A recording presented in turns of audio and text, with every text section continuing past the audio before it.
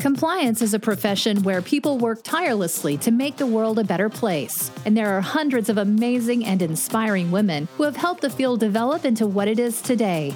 Great Women in Compliance is part of the Compliance Podcast Network, so join Mary Shirley and Lisa Fine as they talk with women in compliance who are making a difference. Welcome to the Great Women in Compliance podcast with Lisa Fine and Mary Shirley. You can find us on the Compliance Podcast Network with a host of other interesting podcasts dedicated to our favorite topic of compliance. Today's guest on the show is Heidi Olinger, who has had a really awesome working history at one of the world's most recognizable brands. Welcome, Heidi. Tell us about your background.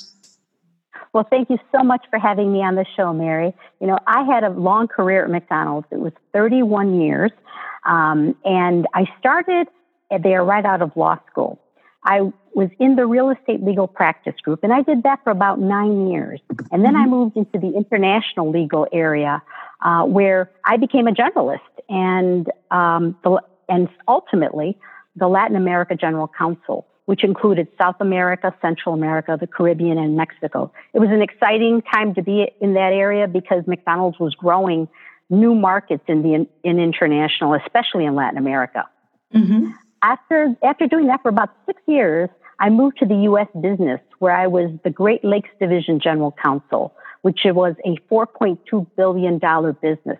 I was able to put myself right in and work with the business.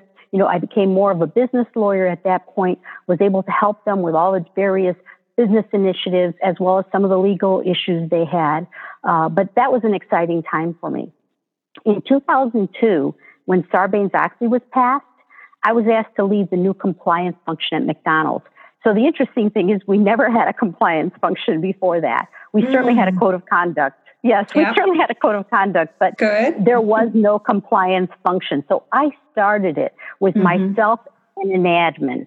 And over the next 13 years, I built it into a global program with 15 employees, including ones in Europe and Asia.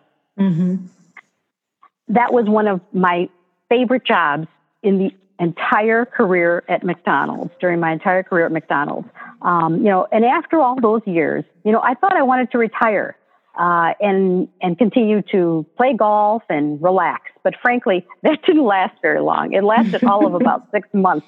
I started to look around, to see what I could do at this point. And I really wanted to continue to be able to be in the compliance space. I wanted to be able to share my experiences and my compliance knowledge. So, as luck would have it, right around that time, Barker Gilmore, which is a boutique specialized recruiting firm out of New York, they were establishing an advisory arm to their practice. Their primary work is assisting companies in the placement of general counsel and chief compliance officers. And those are the only two large positions they fill. But they felt that having an advisor group to assist sitting general counsels and chief compliance officers with their career development or with any other timely issues or matters that these individuals may be facing on the job was an ideal platform for this new group. It's easy to get assistance from someone who actually has sat in their seats and understands the challenges they face. As I said, the advisor group currently consists of, former general counsels from companies such as like the Gap, Smuckers, MasterCard, Baxter, just to name a few, and former chief compliance officers like myself. In my role, I actually provide executive coaching for chief compliance officers and their staff to help them perfect their leadership and management skills. And I'm also a trusted advisor whom they can discuss issues or challenges with that they may be having and help in their job. And I help them overcome any obstacles they may be facing, be it in their career development or in interaction with others in the organization. I might also help by conducting compliance program assessments, helping build their compliance teams into higher performing teams, or even helping them continue to build their programs into an integrated compliance program. I might also assist Barker Gilmore in their recruiting efforts if they're going to fill that role and they're hired by someone to help them do that. Having someone like me is really a plus because I have been a chief compliance officer. So I know the questions to ask the interview candidates, the potential candidates, and, I can help them find the right fit for a particular corporation. So while HR officers are capable of doing so, of course, they haven't really been the chief compliance officer. So we bring an added benefit to those recruiting efforts. That's great. And I am wondering if any of our listeners out there are feeling the same way I did when you were recounting the retirement that wasn't, or at least wasn't to be for now. I'm someone that I can't sort of sunbathe and just do nothing. I need to be doing something all the time to feel productive and get a real kick out of that. So I think that's going to be me in a few years' time, attempting to retire and perhaps finding myself eager to turn my interests to something else instead. So I think that's relatable for a lot of our folks with the similar mindset. Some of our Type A listeners might be able to relate.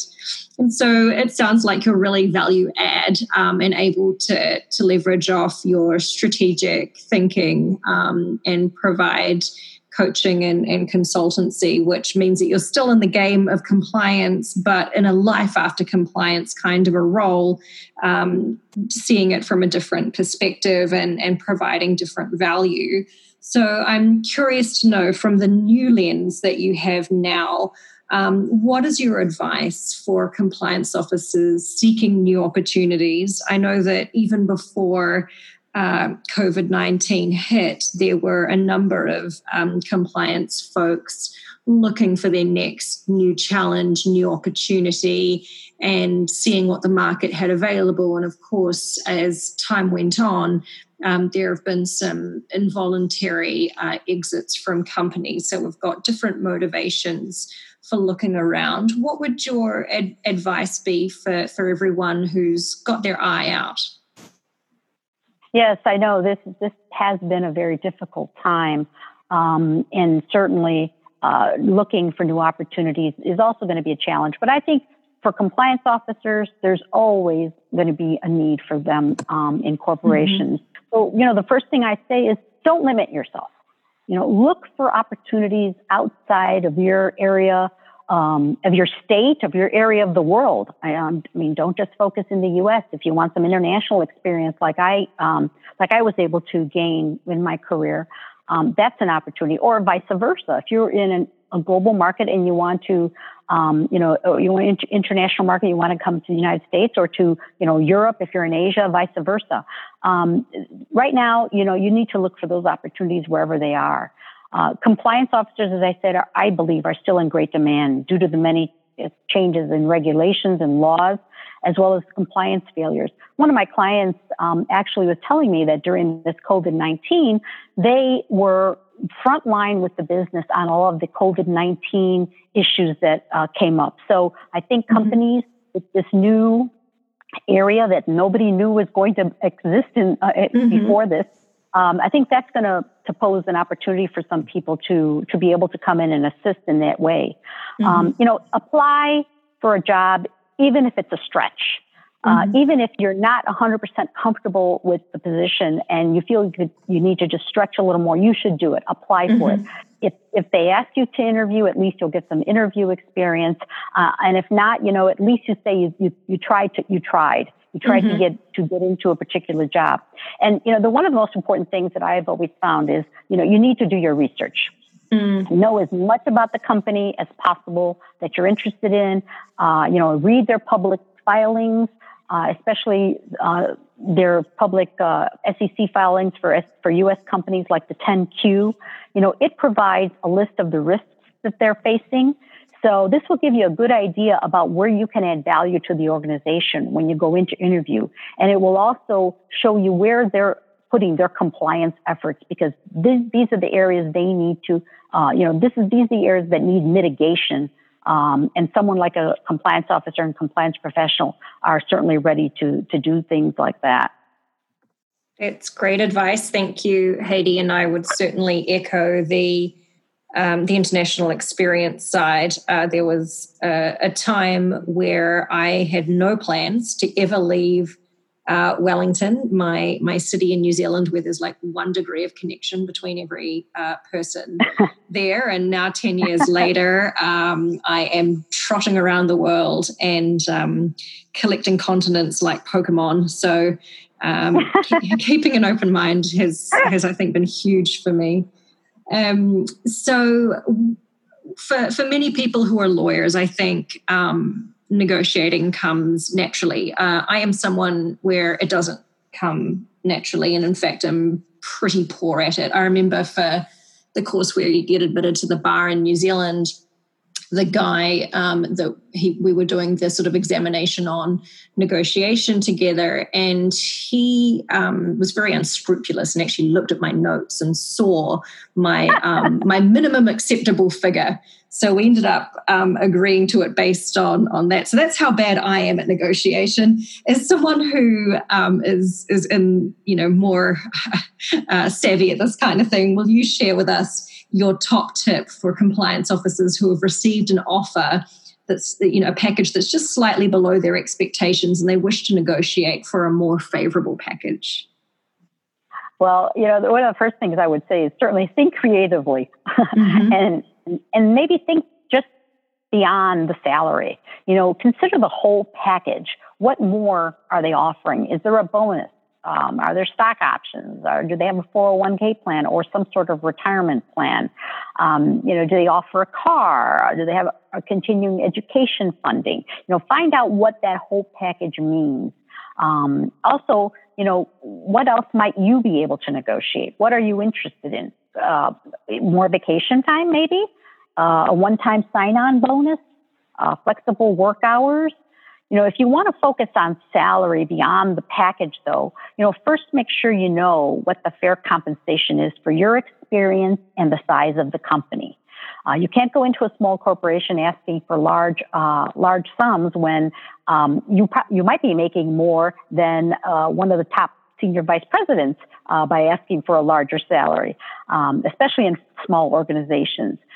Barker Gilmore has a 2019 compliance compensation report that will certainly help you in determining what other compliance professionals are making as a total package and as salary. So I would certainly recommend doing your homework and knowing those levels before you go in.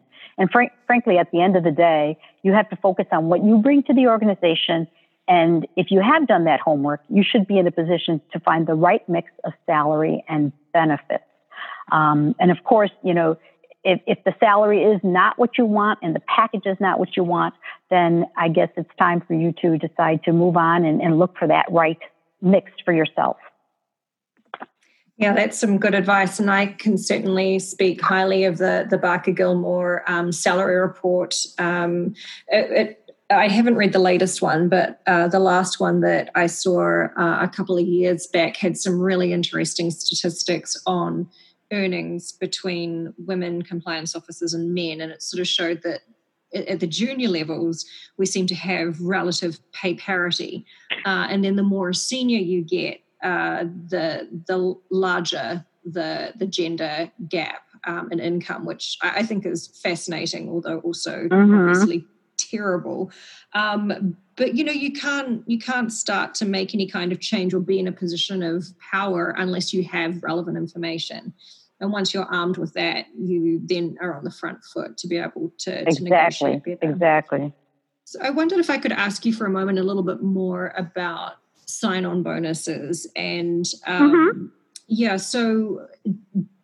if someone is asking for one and it hasn't been offered, what's the kind of ratio in which companies will say, okay, thanks for asking, we'll offer you one of those? It depends on the value of the candidate. If they feel like this is someone who, first of all, can come in and start doing the job with little or no, training, because they have that truly, deep experience that they're looking for. Sign-on bonuses have become very common. And I think that if someone if you feel that you've tried to negotiate the salary and they don't seem to be coming close to the number you're looking for, nothing hurts. It doesn't hurt to ask for it.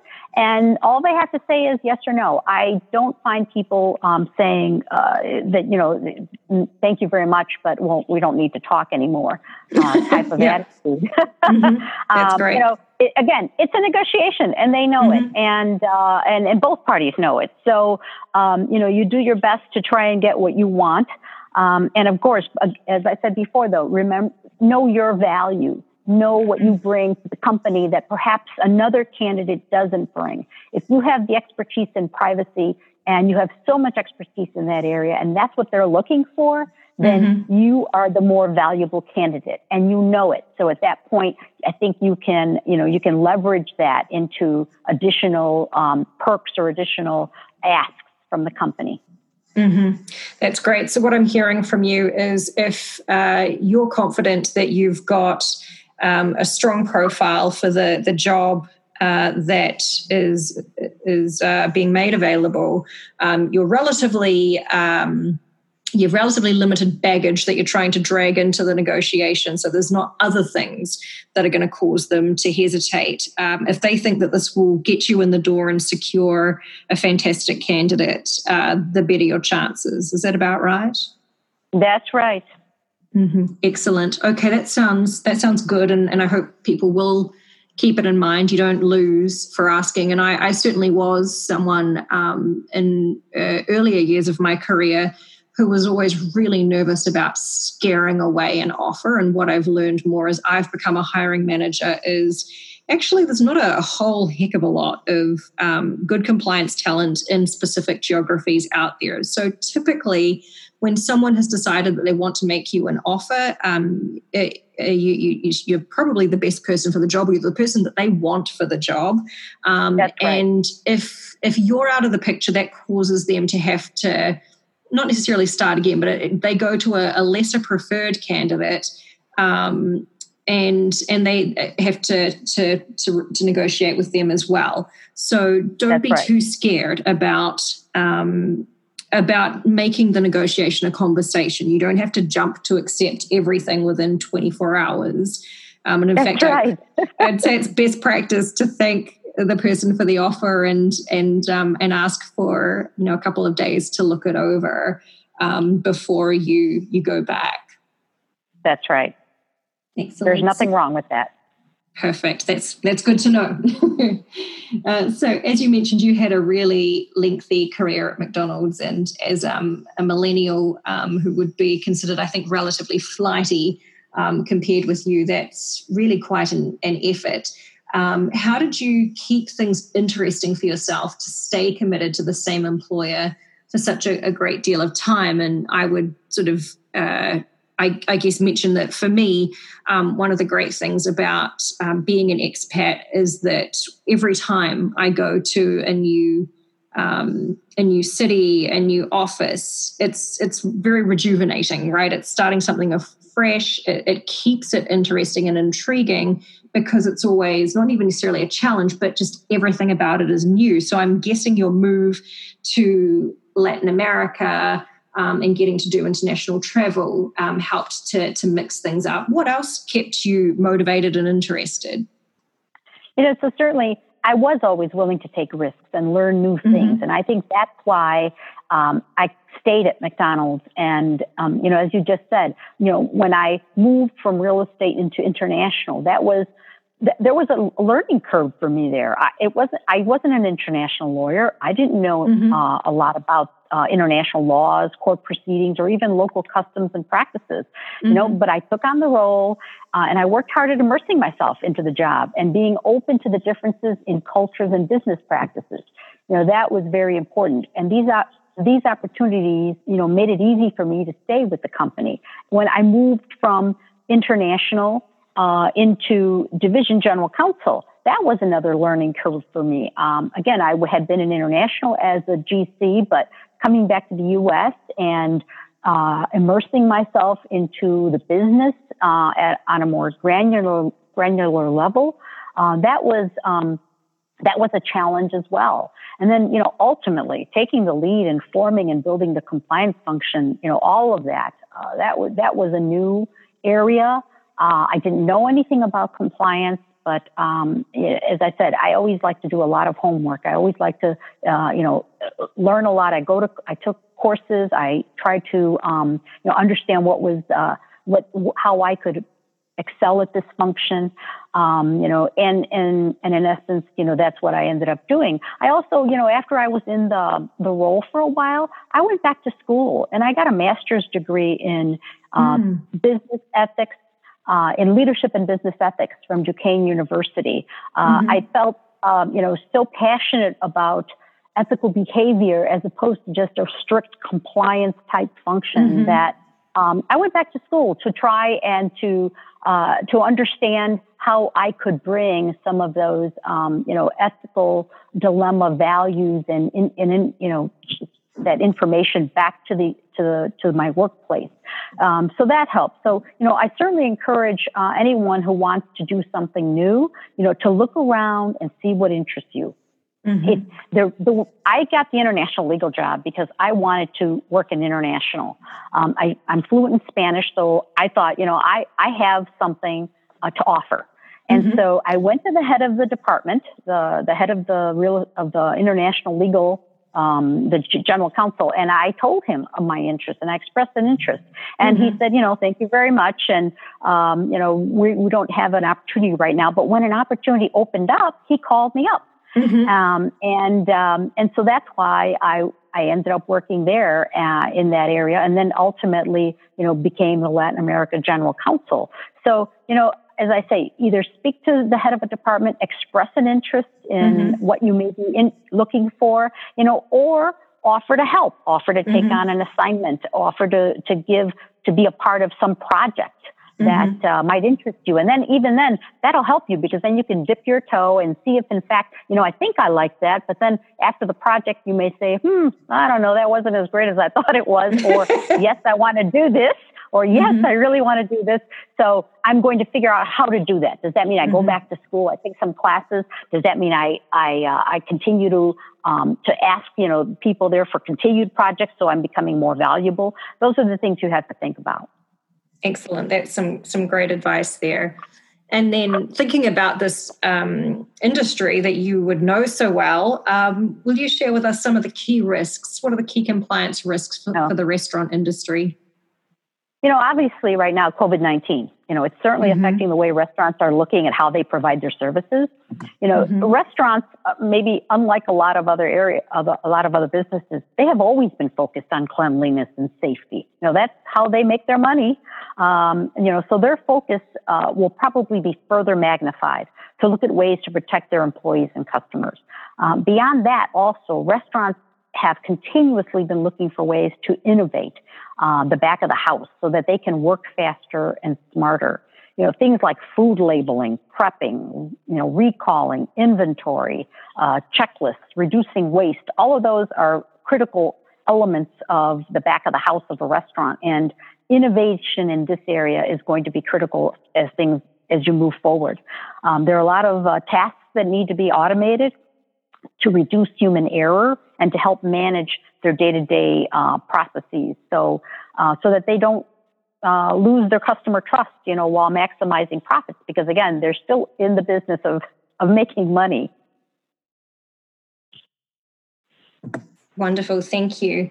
And will you tell us about a successful project that you led for the compliance department at McDonald's that shaped tone and culture at the company? Well, as I said before, I started the function, so I really did. I do really feel like I helped shape the tone and culture of the company. I have to say that one of the things that impressed me when I started at McDonald's was that doing things the right way was the culture. It was prevalent throughout the organization. But I was able to take that foundation and with the compliance function, expand it outside of the U.S., throughout the U.S. and throughout all of the global offices. Compliance function, so for example, in Asia Pacific, in the Asia Pacific APMEA market, which is what we've called it, the compliance function wasn't totally built out. People didn't understand it. So I was able to express and explain it, and talk to them about what it meant to have an ethical business practices at McDonald's and what our expectations were in this area. So, I'm most proud of that project and having, expanded it outside, ultimately having someone in Europe, ultimately having someone in Asia, and ultimately having what we called ethics. Some companies call them ambassadors. We call them ethics liaisons. So we had ethics liaisons in different countries. In different countries throughout the world. And frankly, this was an add-on job. This wasn't their only role like some companies. So, getting someone to agree to do this meant that we had succeeded in convincing management and the individual that this was important. And and people who had a passion for it, really appreciated being a part of our group. That's a great one. Thank you for that. And what is something that the McDonald's compliance program does exceedingly well that other companies can learn from? Well, a lot of companies have great compliance programs. And one of the things that McDonald's has not really been traditionally a high-tech company. So one of our strengths was always our communication efforts and our ability to communicate to all of our markets. We were in 118 markets. So when I was there, one of the key initiatives our team worked on was the development of a McDonald's compliance app so that all employees could find the code of conduct and the hotline information on their mobile phones. Many large companies today don't have such an app. I know because I have been, I've consulted with companies and I've assisted them with their programs. And one of the first things I tell them is to look to add an app on the employees' phones. I really recommend that companies do that. So I was particularly proud of the fact that the program has that, maybe not ahead of the curve for a lot of companies, but certainly ahead of the curve for many other companies. And it makes it easier for your employees to keep your program top of mind. And if they have any questions, the app also allowed people to submit whistleblower complaints if they had one. So, those are the kind of things that I think take compliance programs to the next level. And so, if you want to continuously improve in this area, that would certainly be one area where I would say that McDonald's did it well and recommended for other companies. Yeah, that's great. And I'm with you on that. I worked in consultancy going back sort of 5-6 years now. And at that time, at least, a lot of companies didn't deploy the use of apps. I know several were thinking about it, but actually getting it done and rolling it out was a different story. So the fact that McDonald's had success there, I think, does speak very highly of an advanced aspect of compliance communication, and also that accessibility and approachability of the hotline to employees, as well as key information being to hand at all times. And then finally, Heidi, taking into account your decisions to try something new, I'm keen to hear your advice for someone thinking about leaving compliance to try something different, whether it be retirement or otherwise. Okay, well, if you're going to retire, I would certainly recommend you have a more detailed plan on what you want to do than I had. So really, sit down and decide what you really want to do. What would make you happy? Those are the questions you have to ask yourself. Then again, my homework theory, research how to get there. Don't limit yourself.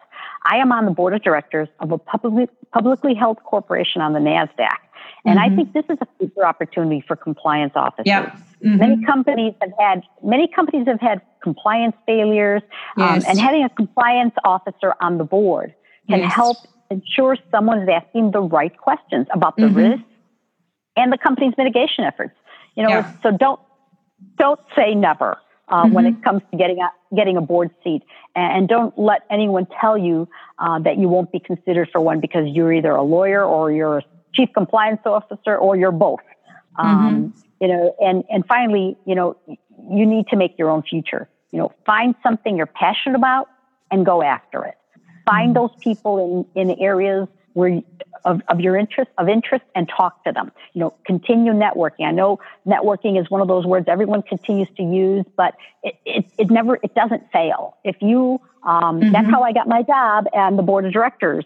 I was networking and ultimately was able to get the seat as a result of that. So network, continue to talk to people, find out, what they're doing and find something you're passionate about and go after it. And again, the other thing that helped my career and I think sometimes holds people back is you need to take risks. And I know people are nervous sometimes about that. They're nervous about potential failure. But if you don't take risks, then you don't know if something, wonderful can open up for you. And don't let people limit you or put you in a box.